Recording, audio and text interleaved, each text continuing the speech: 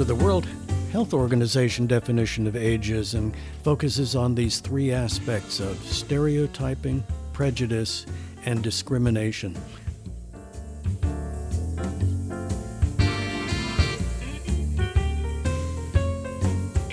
Hi there. Welcome to the Mind Ramp podcast. Live long and live well, where we explore all aspects of our quest for longevity, our desire to enjoy longevity with quality of life. I'm Michael C. Patterson, and as usual, I'll be joined today by my colleague, Roger Anionson. And today, we're going to really explore the definition of ageism. What is ageism, and how does it affect our quest for longevity?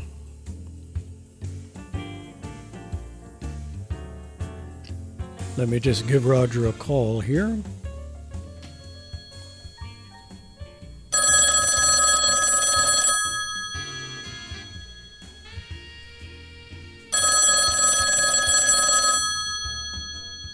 Hello.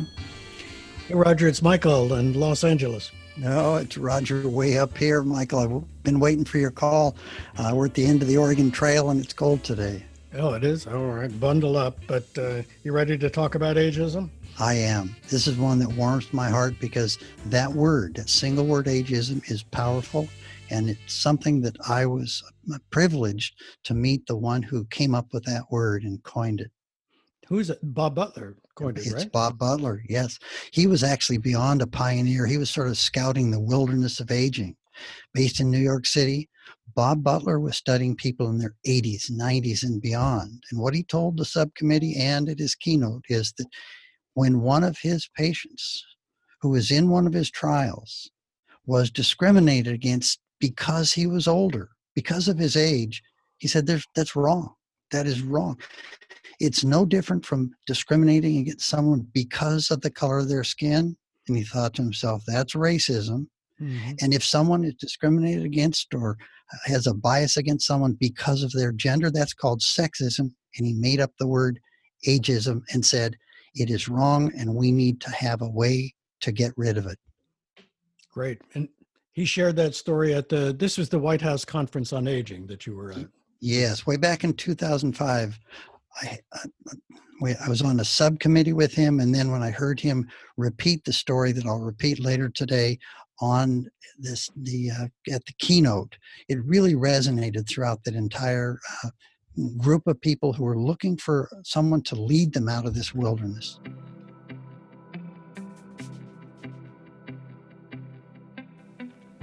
So the World Health Organization definition of ageism focuses on these three aspects of stereotyping, prejudice, and discrimination.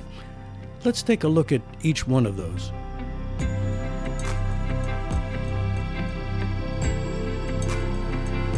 So let's start with stereotyping. The idea is that ageism creates or actually relies on stereotypes of older people, and those can be both negative and positive. And mostly what we're concerned with initially is the negative impact that these stereotypes have on us. But we'll also get to talking about how more positive images of aging can actually have a beneficial effect. But what is a stereotype?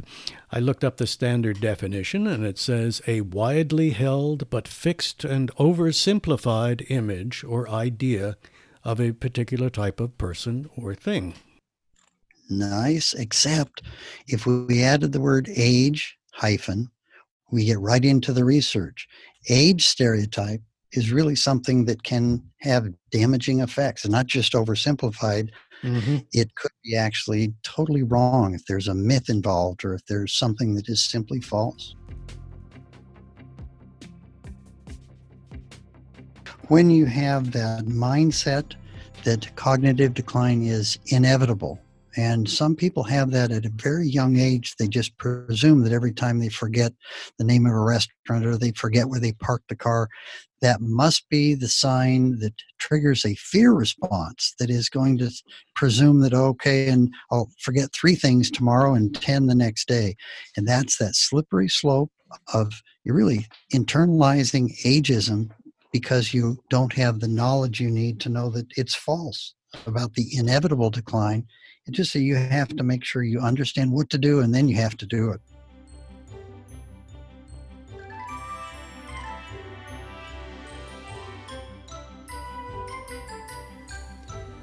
Twyla Tharp, the choreographer and dancer, has a wonderful new book called Keep It Moving, Lessons for the Rest of Your Life. And in the book, Twyla Tharp makes this comment that as we age, there's a tendency to contract and get smaller and to pull into ourselves. And she makes the point that in dance, the opposite is what you do. You try to expand and fill the space as much as possible. And she encourages us as we age to resist that idea of contracting. And that would be sort of resist this stereotype of a person that's getting smaller and smaller and declining, and to dance your way through the rest of your life by expanding and filling the space and being as big and as full as you possibly can be.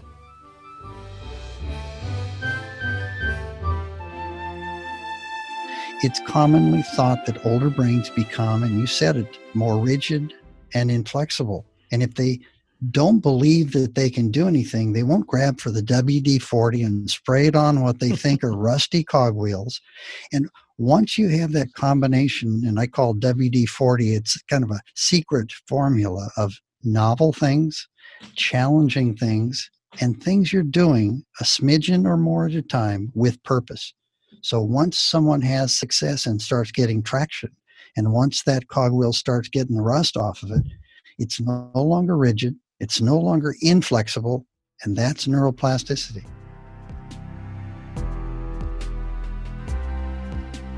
Let's talk about the second aspect of the World Health Organization definition of ageism, and that is prejudice.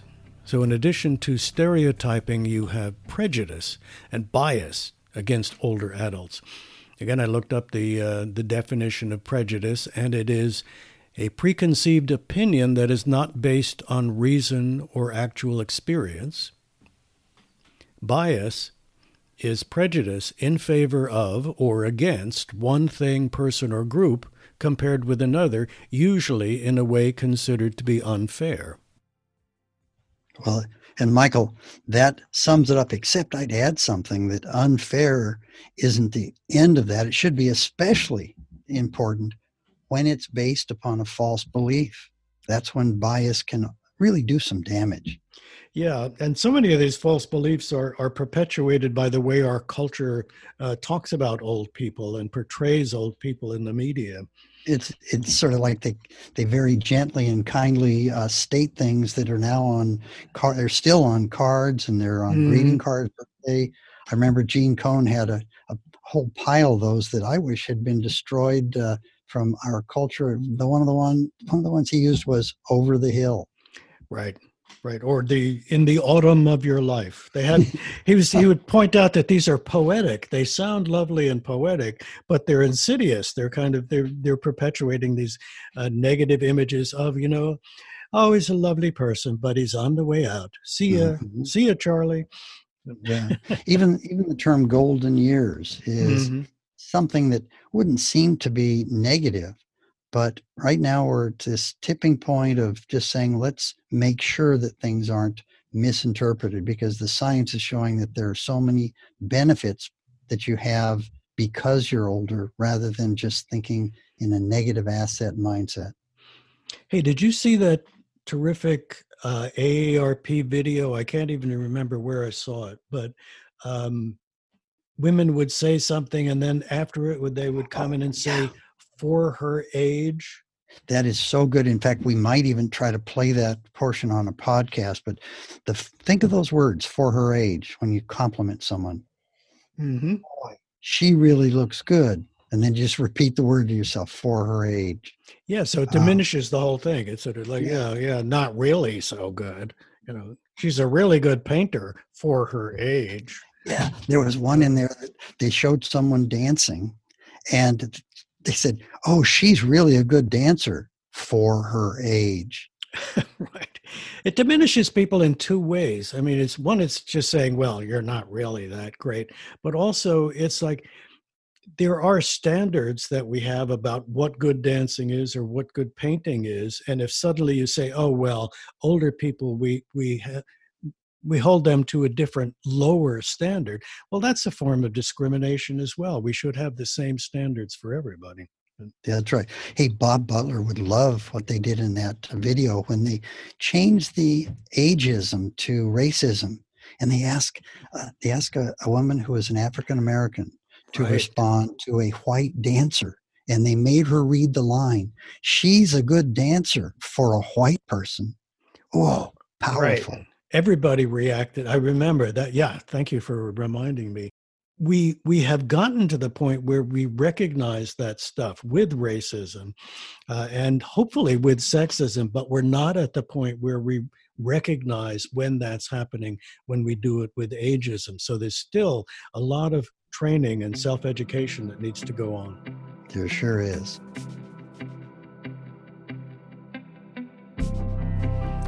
So ageism starts by creating negative stereotypes about older people, and those negative stereotypes feed into prejudicial behavior towards older adults.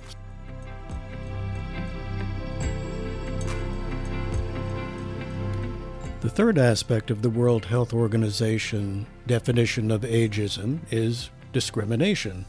And the implication is that you start with negative stereotyping, which leads to prejudice and bias, and that in turn leads to active discrimination against older adults. So the definition of discrimination is the unjust or prejudicial treatment of different categories of people or things, especially on the grounds of race, age, or sex.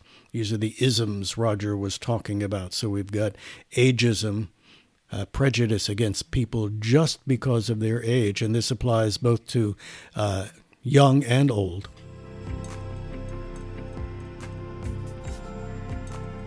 Roger, I want to circle back to you mentioned the White House Conference on Aging in 2005, where you met Bob Butler. He told you a story that you recounted to me. Do you know the one I'm talking about? Yeah, I do, Michael. It was one that I will never forget, and no one else who heard it, those in the subcommittee that was with him or the keynote. Here's what he said.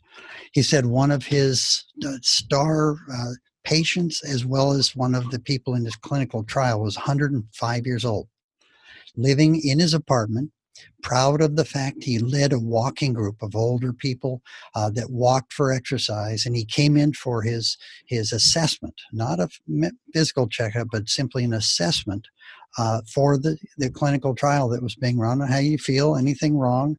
And first thing he said was, "Dr. Bob, before we go through the checklist, I got to ask you about my left knee. It's just been killing me." And he said, "Well, what happened?" And he said, "Well, nothing happened." He said, "I didn't fall or twist it at all, but it just started hurting. And I'm still leading the walking group, and I don't want to have them worry about that. So any idea what's wrong?" And Bob explained to him that he wasn't an ortho, but a young ortho upstairs in the same building had just opened up, and he had met him, and he would try to get him in that day. And he said, "If I get you in, come back and let me know what it is." So that afternoon, he went out to the waiting room, and here was that gentleman sitting and asked for just a moment of Bob's time. And he said, "Yeah." He said, "How'd it go?" And he said, "Dr. Bob, I need a new referral." And Butler asked him, "What happened?" He said, "Well, nice young man.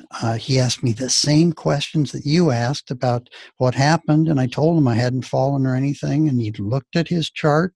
He looked up at me and said, 'Well, sir, you are 105 years old, you know.'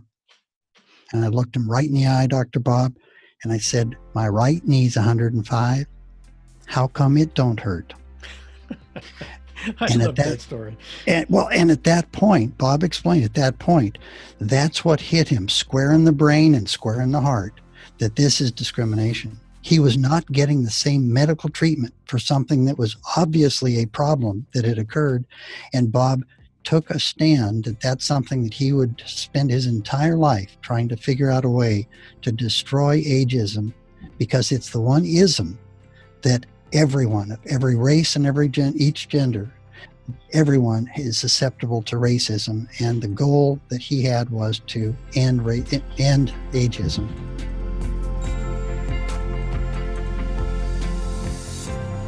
So to review, the World Health Organization defines ageism as having 3 characteristics. 1, stereotyping. 2, prejudice, and it seems pretty clear that stereotyping leads to prejudice. Prejudice, in turn, leads to the third aspect, which is discrimination.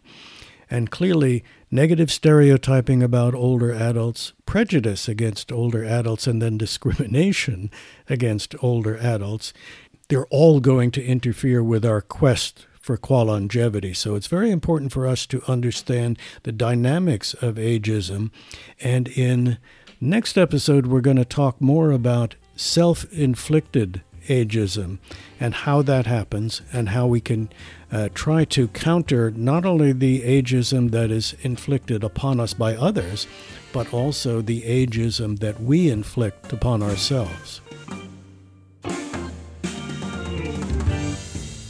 If you want to learn more about MindRamp, check out our website at www.mindramp.org. That's mindramp.org. And if you're struggling with any of these aspects of your quest for qualongevity, sign up for a free consultation. We'd love to talk with you and figure out a plan.